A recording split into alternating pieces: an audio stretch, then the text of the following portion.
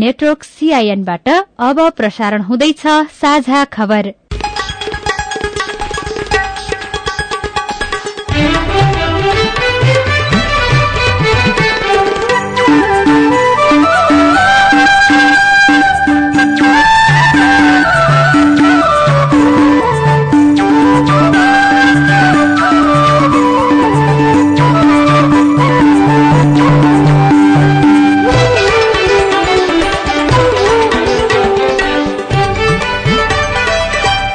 CIN-को साझा खबरबाट सोभिता रिसालको नमस्कार। साझा खबर देशभरिका सामुदायिक रेडियो CIN खबर.com र मोबाइल एप CIN-मा पनि सुन्न सकिन्छ।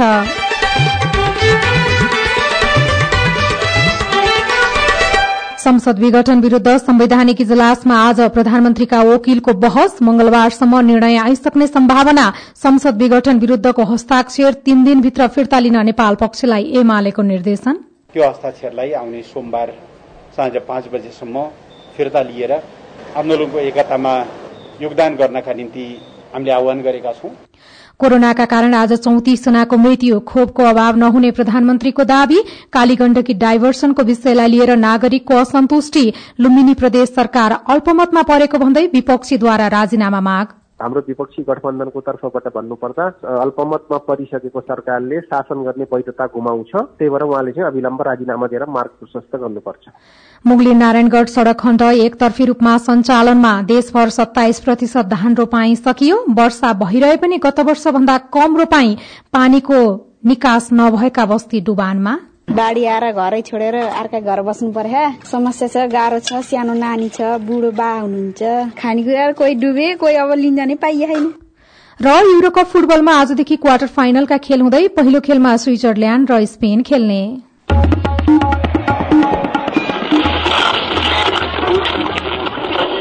सयौं रेडियो, हजारौं रेडियो कर्मी र करोड़ौं नेपालीको माझमा यो हो सामुदायिक सूचना नेटवर्क CIN। सरकारले कोरोना बीमा गर्ने नीति लिएपछि बीमा कम्पनीले 2077 वैशाख 7 देखि बीमा गर्न शुरू गरे। 1 वर्षमा कोरोना बीमा गर्नेको संख्या 17.5 लाख भन्दा धेरै पुगेको थियो। तर सरकारको ढिलासुस्तीले 77,000 नागरिक कोरोना बीमा बापतको रकम पाउनबाट अझै पनि वञ्चित भएका छन्। 2 महिना यता बीमा भुक्तानी ठप्प छ। बीमा रकमको पर्खाइमा बसेकाले रकम पाउँछन् कि पाउँदैनन्, सरकारले स्पष्ट पारिदिनुपर्छ। अब खबर राजन रुचालबाट। नेकपा एमाले सोमबार साँझ 5 बजेसम्म राष्ट्रपति कहाँ बुझाएको हस्ताक्षर फिर्ता लिन माधव कुमार नेपाल पक्षलाई निर्देशन दिएको छ। आज बालुवाटारमा बसेको पार्टीको केन्द्रीय कमिटी बैठकले यस्तो निर्देशन दिएको हो। बैठकपछि पार्टी प्रवक्ता प्रदीप गेवालीले नेपाल पक्षका सांसदहरूले नेपाली कंग्रेसका सभापति शेरबहादुर देउवालाई प्रधानमन्त्री पदमा निर्वाचित गरियोस् भन्दै बुझाएको हस्ताक्षर फिर्ता लिन आग्रह गरेको जानकारी दिनुभयो। विपक्षी दलका नेतालाई प्रधानमन्त्री बनाइयोस् भनेर हस्ताक्षर सहित राष्ट्रपति समक्ष पुग्नु र अझ त्यसमध्ये केही साथीहरू मुद्दाको पक्ष बनेर सर्वोच्च अदालतसम्म जानु चाहिँ संविधान, लोकतान्त्रिक प्रणाली, पार्टी विधान, राष्ट्र र जनताको चाहना, हित यी केहीसँग पनि मेल खाने विषय होइन। यो सबै कुराको विपरीत रहेका विषयहरू हुन्। त्यसो भएको हुनाले त्यो हस्ताक्षरलाई आउने सोमबार साँझ 5 बजेसम्म फिर्ता लिएर आन्दोलनको एकतामा योगदान गर्नका निम्ति हामीले आह्वान गरेका छौं। देउवालाई प्रधानमन्त्री बनाउन एमालेका झलनाथ खनाल र माधव नेपाल पक्षका 23 जना सांसदले हस्ताक्षर गरेका छन्। उक्त हस्ताक्षर सोमबारसम्म फिर्ता लिन बैठकले निर्देशन दिएको हो। आजको बैठकमा खनाल नेपाल पक्षका नेताहरू सहभागी भएनन् भने उपाध्यक्ष वामदेव गौतम र पूर्व माओवादीबाट एमाले प्रवेश गरेका रामबहादुर थापा, टुपबहादुर रायमाझी, प्रभु शाह लगायत भने उपस्थित भएका थिए। बैठकमा उपाध्यक्ष वामदेव गौतमले पार्टीका मुख्य नेताहरूलाई कार्यवाही गरेर एकता नहुने बताउनु भएको छ। देउवालाई प्रधानमन्त्री बनाउन माग गर्दै खनाल नेपाल समूहका 23 सांसद सहित विपक्षी गठबन्धनका 146 सांसदले सर्वोच्चमा रिट दर्ता गरेका छन्। उक्त रिटमाथि संवैधानिक इजलासमा सुनवाई जारी छ। तर नेपाल पक्षले भने ओलीले फिर्ता लिन आग्रह गर्दैमा हस्ताक्षर फिर्ता नलिने बताएको छ।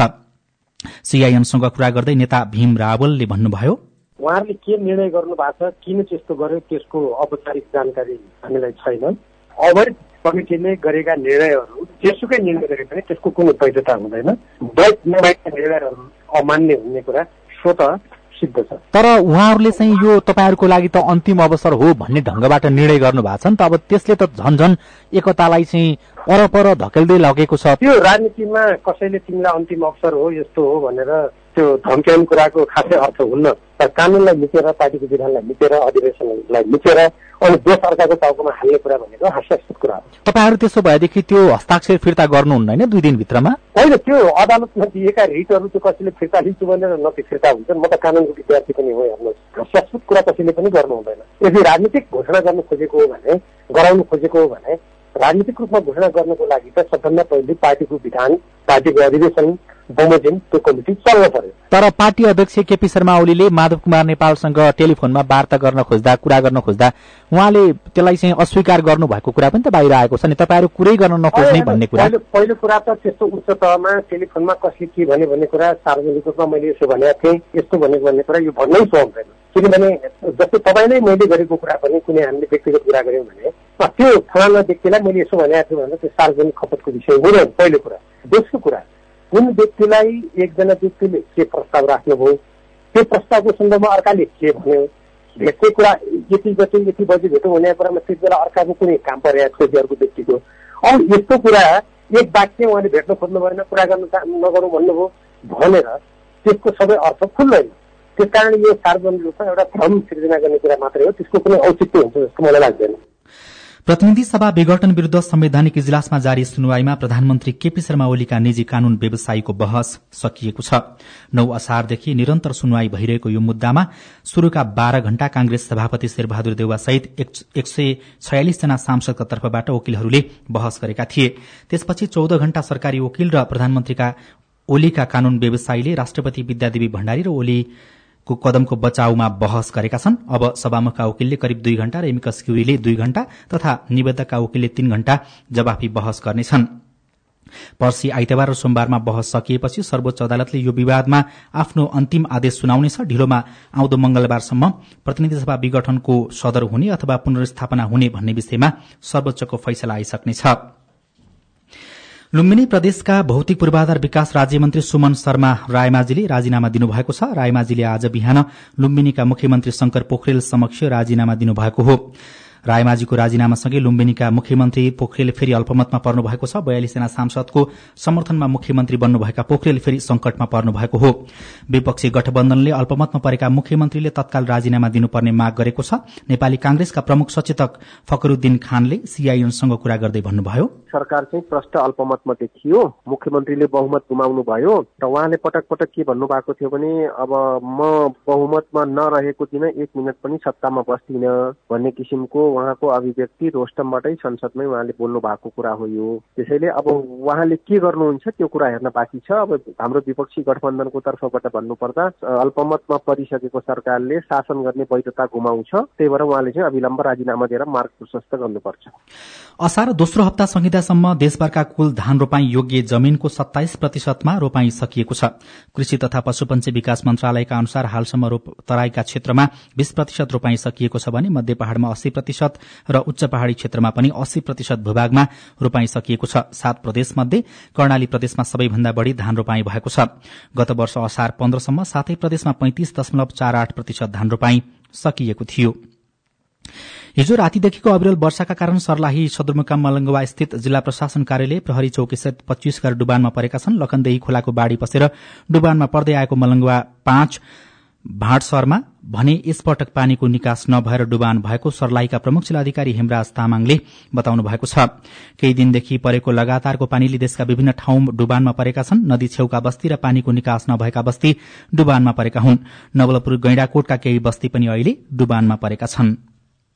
गैंडाकोट 4 का सबिता राणाभाटको घरभित्र अहिले पानीको ताल बनेको छ। घरमा भल पसेपछि राणाभाट परिवार छिमेकीको घरमा आश्रय लिएर बसेका छन्। बाढी आएर घरै छोडेर अर्का घर बस्नु पर्यो। बाहिरै यो बस्नी पनि खानी पनि बाहिरै समस्या छ, गाह्रो छ। सानो नानी छ, बुढो बा हुनुहुन्छ। खानेकुरा कोही डुबे, कोही अब लिन जाने पाइएन। आड्यादी छ घोडा पानी। बिहिबार दिउँसो खाना खाँदै गर्दा गैडाकोट 4 का मुना परियारको घरभित्र 81 पानी पस्यो। हतारिँदै आफू बाहिर निस्किए पनि मुनाले सामान निकाल्न पाउनु भएन। खाने अन्नदेखि सुत्ने ओछ्यान र लगाउने लुगा समेत पानीमा डुबेको छ। खाना खान लागेको बेलामा 81 आयो नि त, अनि हामी खाना खानै नपाएर 12-1 बजीतिर उठी खाएका छौँ कि खाना पनि सबै भिजेको छ। चामल तरकारीदेखि लिएर बिस्तारैदेखि लिएर सबै कुरा। अनि अब सबै घरभित्र पानी पस्दाखेरि त एउटा कोठा लिएर बस्ने मान्छे है, अनि धेरै दुःख पाइयो नि। सामानहरू सार्नलाई पनि गाह्रो भयो। लगातारको झरीले गैडाकोट 2 को केही क्षेत्र र गैडाकोट 4 को अधिकांश क्षेत्र डुबानमा परेको छ। यस क्षेत्रका धेरै जसो धान खेती समेत डुबेको स्थानीय बताउँछन्। निकास बिनाको विकासले यस्तो समस्या निम्ताएको स्थानीय शिवलाल गैरे बताउनुहुन्छ। नोक्सान त धेरै नोक्सान त कोही फ्रिजमा पानी पस्यो, कोही दराजभित्र पानी पस्यो, भएको कागज पत्र यताउता सबै नोक्सानै छ नि। भलको निकास नहुँदाखेरि यहाँ यो समस्या भयो। तर गैडाकोट नगरपालिका भने भल निकासका लागि काम गरेको बताउँछ नगर प्रमुख छत्रराज पौडेल। हामी आइसके पश्चात वार्ड नम्बर 4 मा 2वटा नाला व्यवस्थापन सरकारले गरिसकेका छौँ। वार्ड नम्बर 2 मा पनि नालाको व्यवस्थापन भइसकेको छ। सफाई पनि व्यापक रूपमा पानी आइसके पश्चात तत्कालै सबैलाई नियन्त्रण गर्न सक्ने अवस्था हो। गैडाकोटमा लगभग 40 घर डुबानमा परेको स्थानीयले बताएका छन्। पवित्रा पराजुली, CIN, FM नवलपुर। केही दिनदेखि निरन्तर परिरहेको झरीका कारण रौतहटको चन्द्रपुर नगरपालिका क्षेत्रका विभिन्न स्थान पनि डुबानमा परेका छन्। गुन्जन FM रौतहटले खबर पठाएको छ। साझा खबरमा अब एउटा खेल खबर। 16औं संस्करणको युरोकप फुटबलको क्वार्टर फाइनलका खेलहरू आजबाट शुरू हुँदैछन्। पहिलो क्वार्टर फाइनलमा स्विजरल्याण्ड र स्पेन भिड्दा दोस्रोमा बेल्जियम र इटाली बीच प्रतिस्पर्धा हुनेछ। स्विजरल्याण्ड र स्पेन बीचको खेल राति 9:45 बजे शुरू हुनेछ भने बेल्जियम र इटाली बीचको खेल राति 12:45 बजे शुरू हुनेछ। राजन रुचाल।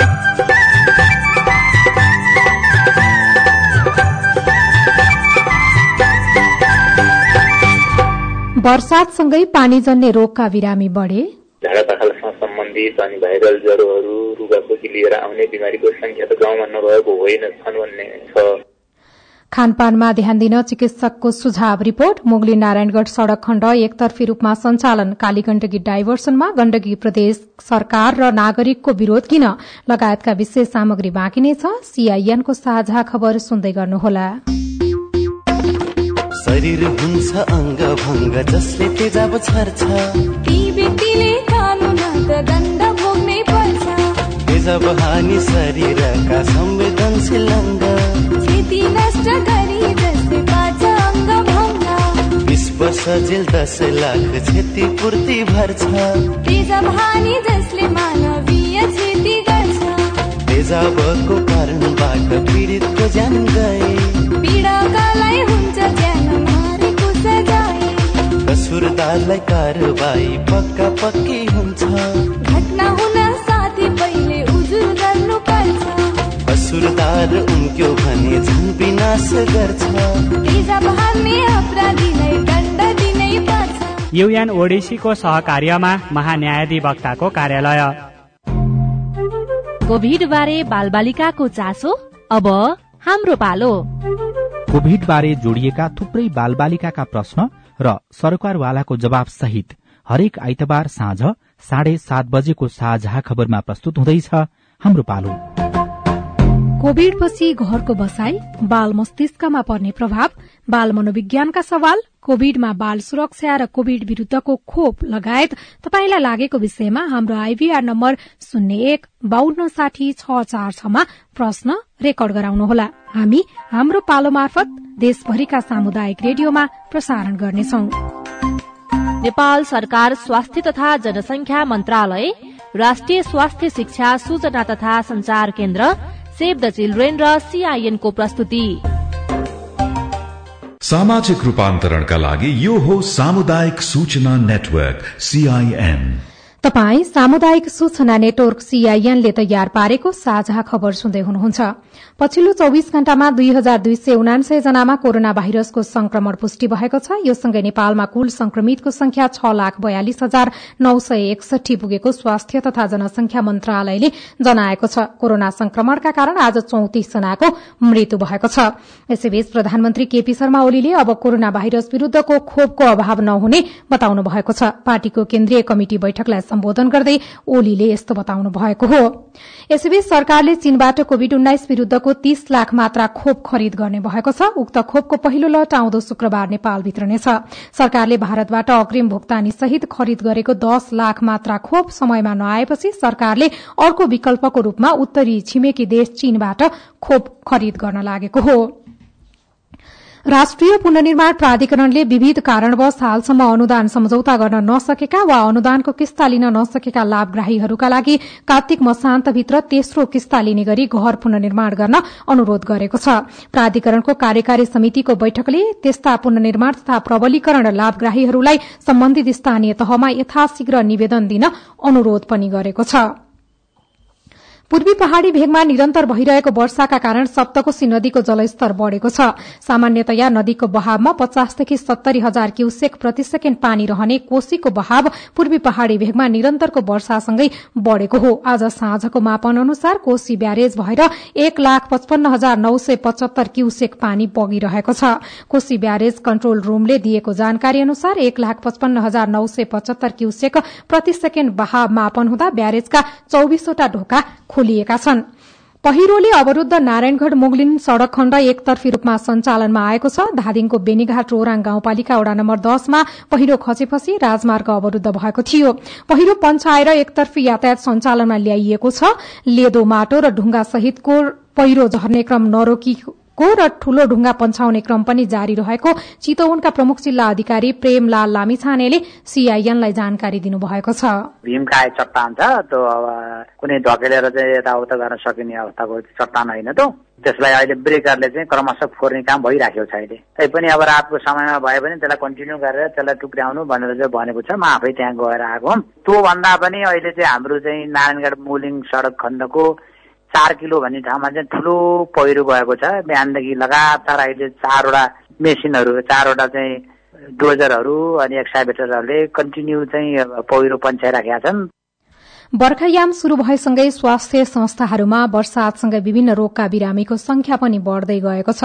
सुदूरपश्चिमको डडेलधुरा अस्पताल लगायतका स्वास्थ्य संस्थामा मौसमजन्य बिरामी बढ़िरहेका छन्। बर्खायाम शुरू भएपछि गर्मी र फोहोर पानीका कारण विभिन्न स्वास्थ्य समस्याहरू देखा पर्छन्। कोरोनाका कारण बन्द रहेको बहिरंग सेवा खुलेसँगै डडेलधुरा अस्पतालमा मौसमी बिरामीको चाप बढ़ेको छ। सूचना अधिकारी टंक प्रसाद पन्त बर्खायाममा देखिने किसिमका बिमारहरू विशेषतः झाडापाखालासँग सम्बन्धित अनि भाइरल ज्वरोहरू रुगाखोकी लिएर आउने बिमारीको संख्या त गाउँमा नभएको होइन छन् भन्ने जानकारी अलिअलि छ। दिनमा त्यही अब 60-65 जनाको आसपासमा चाहिँ टोटल बिमारीहरूको संख्या चाहिँ 1-2 दिन यता देखिरहेको। हाल विभिन्न स्वास्थ्य समस्या लिएर दैनिक 65 जनाको हाराहारीमा सेवाग्राही आउने गरेका छन्। बर्खाको बेला बाल बालिका र ज्येष्ठ नागरिक बढ़ी प्रभावित हुने भएकाले स्वास्थ्य सावधानी अपनाउन आग्रह गर्नुहुन्छ एकजना स्वास्थ्य कर्मी प्रेम बहादुर एर। बर्खा सुरु भएसँगै निजी स्वास्थ्य संस्था र सरकारी स्वास्थ्य बाहेक मेडिकलहरूमा पनि टाइफाइडका बिरामीहरू एलर्जीका बिरामीहरूको चाप बढ़िरहेको छ। बर्खाको बेला झाडा पखाला आउँ ज्वरो लगायतका फोहोर पानी जन्ने रोगको संक्रमण हुने भएकाले खानेकुरा राम्रोसँग पकाएर र सफा गरेर खान आग्रह गर्नुहुन्छ अमरगढ़ी नगरपालिका डडेलधुराका स्वास्थ्य शाखा संयोजक गणेश विष्ट। अहिलेको सिजन भनेको बर्खायाम हो। यसमा चाहिँ फोहोर हुन्छ, पानी फोहोर हुन्छ अनि सबै कुरा फोहोर हुन्छ, हिलो हुन्छ। यसका लागि पानी उमालेर खाने, त्यस पछाडि चर्बीको राम्रो प्रयोग गर्ने, साबुन पानीले हात धुने। बर्खाको बेला पानी फिल्टर गरेर वा उमालेर माटो पिउन चिकित्सकहरूको सुझाव छ। Bhawana Paudel, CIN radio Amargadhi Dadeldhura. तपाई सामुदायिक सूचना नेटवर्क सीआईएनले काठमाडौँमा तयार पारेको साझा खबर सुन्दै हुनुहुन्छ। संघीयताको धरातलमाथि कालीगण्डकी डाइभर्सनले उठाएको प्रश्न, यसलाई यदि उहाँले चाहिँ बलमिचाइ गरेर अगाडि जानुभयो भने यो ठूलो मूल्य चाहिँ संघ सरकारले चुकाउनु पर्ने हुन्छ। गण्डकी प्रदेश सरकार कुनै पनि हालतमा यो परियोजनालाई अगाडि बढाउन दिने पक्षमा छैन। संघ र प्रदेश अनि प्रदेश र प्रदेशबीचको सम्बन्धमा दरार, सरकारी अधिकारी, मन्त्री र विज्ञहरूको प्रतिक्रिया लगायतका प्रदेश विशेष सामग्री बाँकी नै छ। सीआईएनको साझा खबर सुन्दै गर्नुहोला। के तपाईलाई लामो समयदेखि निन्द्रा नलाग्ने, छटपटी लाग्ने, नकारात्मक सोचाइ आउने, दैनिक क्रियाकलाप गर्न मन नलाग्ने, धेरै चिन्ता लाग्ने, धेरै रिस उठ्ने, नरमाइलो लाग्ने, दिक्क लाग्ने, कोहीसँग बोल्न मन नलाग्ने, आत्महत्याको सोचाइ तथा आत्महत्याको प्रयासहरू गर्ने वा अरू यस्तै मनसँग सम्बन्धित लक्षणहरू छन् भने तपाईलाई मनोसामाजिक समस्या भएको हुन सक्छ। यस्तो लक्षणहरू देखिएमा आफ्नो नजिकको व्यक्तिलाई जानकारी गराई आफ्नो शारीरिक तथा मानसिक स्वास्थ्यमा विशेष ध्यान दियौं र मनोसामाजिक सहयोगको लागि मनोविमर्शकर्तासँगै सहयोग लिनुहोस्। नागरिक आवाजद्वारा जनहितमा जारी सन्देश। कोभिड-19 महामारीको अहिलेको अवस्थामा कतै तपाईको बालबालिकाको मनमा म एक्लो छु, म असुरक्षित छु, कसैले मलाई माया र स्याहार गर्दैन भन्ने भावना ल्याएका त छैनन् वा डराउने तथा कसैमाथि विश्वास नगर्ने भएका छन्। एकदमै ख्याल गर्नुहोस्, यो समयमा उनीहरूमा डरले खान तथा सुत्नमा समस्या हुन सक्छ। उनीहरू रिसाउने वा आक्रामक हुन सक्छन्। एक्लै हुँदा डराउने, रुने, छिट्टै दुखी हुने, धेरै नबोल्ने, एक्लै बस्न खोज्ने हुन सक्छन्। अनि खेलकुदमा रुचि नदेखाउने, अरूमा भर पर्ने हुन सक्छन्। यस्ता कारणले बालबालिकामा मनोसामाजिक समस्या पनि उत्पन्न हुन सक्छ। यसका लागि अभिभावकले बालबालिकाको कुरा सुन्ने, उनीहरूसँग रचनात्मक खेल खेल्ने, गीत गाउने, सान्त्वना दिने जस्ता कार्य गर्नु पर्दछ। साथै मनोसामाजिक सहयोग तथा परामर्श चाहिएमा निशुल्क नम्बरहरू 1660185080 CMC नेपाल, 1660102005 TPO नेपाल, हरेक दिन बिहान 8 बजेदेखि साँझ 6 बजेसम्म, 1145 राष्ट्रिय महिला आयोग र 1098 बाल हेल्पलाइनमा सम्पर्क गरौं। वर्ल्ड भिजन इन्टरनेशनल नेपाल र CIN। सामाजिक रूपान्तरणका लागि यो हो सामुदायिक सूचना नेटवर्क CIN। तपाई सामुदायिक सूचना नेटवर्क CIN ले काठमाडौँमा तयार पारेको साझा खबर सुन्दै हुनुहुन्छ। कालीगण्डकी नदीलाई फर्काएर तिनाउमा मिसाउने चर्चाले कालीगण्डकी नदीबाट लाभान्वित हुँदै आएका वा यस वरपरका नागरिकमा चिन्ता छाएको छ। गण्डकीका मात्रै होइन, लुम्बिनीका पाल्पा र नवलपरासीवासी पनि संघीय सरकारले ल्याएको कालीगण्डकी डाइभर्सन योजनाबाट असन्तुष्ट छन्। मुस्ताङको दामोदर कुण्डबाट उत्पत्ति भई नवलपरासीको त्रिवेणीमा कालीगण्डकी मिसिन्छ। धार्मिक, सांस्कृतिक, पर्यावरणीय र प्राकृतिक महत्व बोकेको यो नदी फर्काइयो भने लाखौं हेक्टर जलाधार क्षेत्र नाश हुने, हजारौं टारहरू सुक्खा हुने, पर्यावरणीय सन्तुलन गुम्ने चिन्ता नागरिकमा छ। नवलपरासीको बौद्धकाली गाउँपालिकाका अध्यक्ष दुर्गा बहादुर राणा। कालीगण्डकी भनेको एउटा ऐतिहासिक एउटा चाहिँ पर्यटक स्थल पनि हो, एउटा ऐतिहासिक हाम्रो कालीगण्डकी पनि हो। हाम्रो जन्म मान्छेलाई आस्था हुन्छ, त्यहाँ गएर नुहाएपछि धर्म हुन्छ भनेर के अरे अब त्यो माथिबाट डाइभर्सन गर्यो भनेखेरि अब तल तल सबै खोलो सुक्ने भयो, के भन्छ पानी सुक्ने भयो। अब माथिबाट डाइभर्सन गरेर सुकेपछि त त्यो कालीगण्डकीको त के अर्थै छैन भन्ने हाम्रो भनाइ हो सर, भन्ने सर। कालीगण्डकीको पानी फर्काउँदा यसमा आश्रित गिद्ध सहित विभिन्न चराचुरुङ्गी, गोही, लङ्गुरे बाँदर लोप हुने चिन्ता स्थानीयवासीमा छ।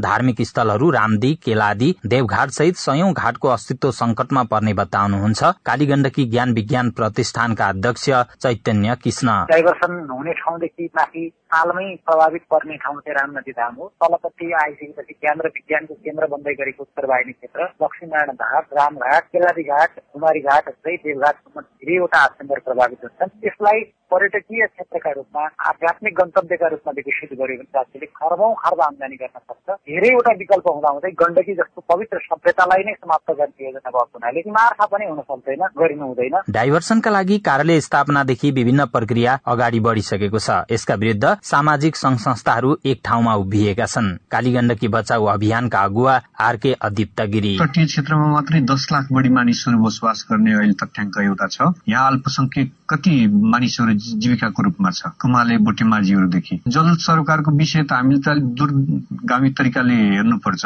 यो धेरै छलफल, यो अध्ययन गरेर गर्नुपर्ने हो। कालीगण्डकी तिनाउ डाइभर्सनको विषय अहिलेका अर्थमन्त्री विष्णु पौडेलको अगुवाईमा 7 वर्षदेखि नीति तथा कार्यक्रममै समावेश हुँदै आउँदा गण्डकी प्रदेशबाट विरोध हुँदै आएको थियो। अहिले भने यहाँका विभिन्न राजनीतिक दल, संघ संगठन एक भएर विरोधमा उत्रिएका छन्। गण्डकी प्रदेश सरकारका प्रवक्ता कुमार खड्का। कालीगण्डकी डाइभर्सन गर्दाखेरि संघ सरकारले प्रदेश सरकारको राय पनि नबुझिकन, उसँग सहकार्य पनि नगरिकन, समन्वय पनि नगरिकन एकलौटी ढंगले अगाडि बढाएको छ। यो चाहिँ संविधानको बरखिलाफ छ र प्रदेशको अधिकारमाथिको प्रत्याक्रमण हो भन्ने रूपमा बुझेको हाम्रो एउटा कन्सर्न त्यो हो। गण्डकी प्रदेश र यसका जनताको बरखिलाफमा, यसका हितका विपरीतमा यिनका अस्तित्वलाई नै नामेट गर्ने, हाम्रो संस्कृतिलाई, पर्यटनलाई देखि लिएर जैविक विविधताहरूलाई, इकोसिस्टमहरूलाई असर गर्ने भएको हुनाले यो योजना अगाडि बढ्दा यसले गण्डकी प्रदेशले ठूलो मूल्य चुकाउने भएका हुनाले गर्दाखेरि यो योजनालाई रद्द गर्नुपर्छ केन्द्र सरकारले भन्ने हो। यसलाई यदि उहाँले चाहिँ बलमिचाइ गरेर अगाडि जानुभयो भने यो ठूलो मूल्य चाहिँ संघ सरकारले चुकाउनु पर्ने हुन्छ। गण्डकी प्रदेश सरकार कुनै पनि हालतमा यो परियोजनालाई अगाडि बढाउन दिने पक्षमा छैन। चुनाव ताका एमाले नेता पौडेलले कालीगण्डकी थुनेर बुटवलको तिनाउ नदीमा मिसाउने प्रतिबद्धता जनाउनु भएको थियो। दोस्रो पटक अर्थमन्त्री बन्दै गर्दा उहाँको चुनावी प्रतिबद्धता पूरा हुने अवस्था आएको छ। तर गण्डकी प्रदेशमा भएको विरोध र एकता हेर्दा काली गण्डकीको बहाव परिवर्तन सजिलै हुने देखिँदैन। Roshan Tiwari, CIN radio Shaligram Parbat. कालीगण्डकी डाइभर्सनको विषयलाई लिएर गण्डकी प्रदेश सरकार र नागरिकले असन्तुष्टि जनाइरहँदा लुम्बिनी प्रदेश सरकारले भने यसलाई प्रगतिशील र जनपक्षीय योजनाका रूपमा लिएको छ। विरोधका बीच योजना कसरी अगाडि बढ़ला? साथी सीता शर्माले लुम्बिनी प्रदेशका ग्रामीण तथा शहरी विकास मन्त्री हरिप्रसाद रिजाललाई सोध्नु भएको छ।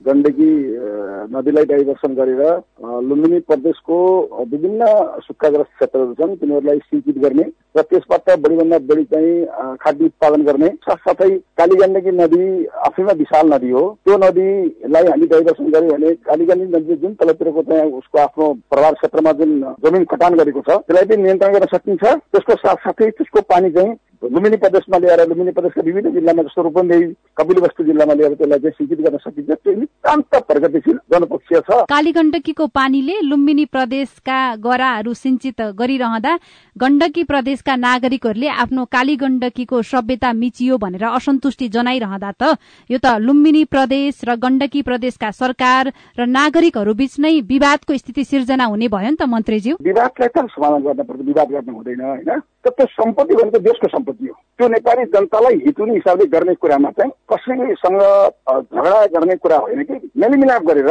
नबुझेको कुराहरूलाई बुझाएर हामी छलफल गरेर समाधान जानुपर्छ।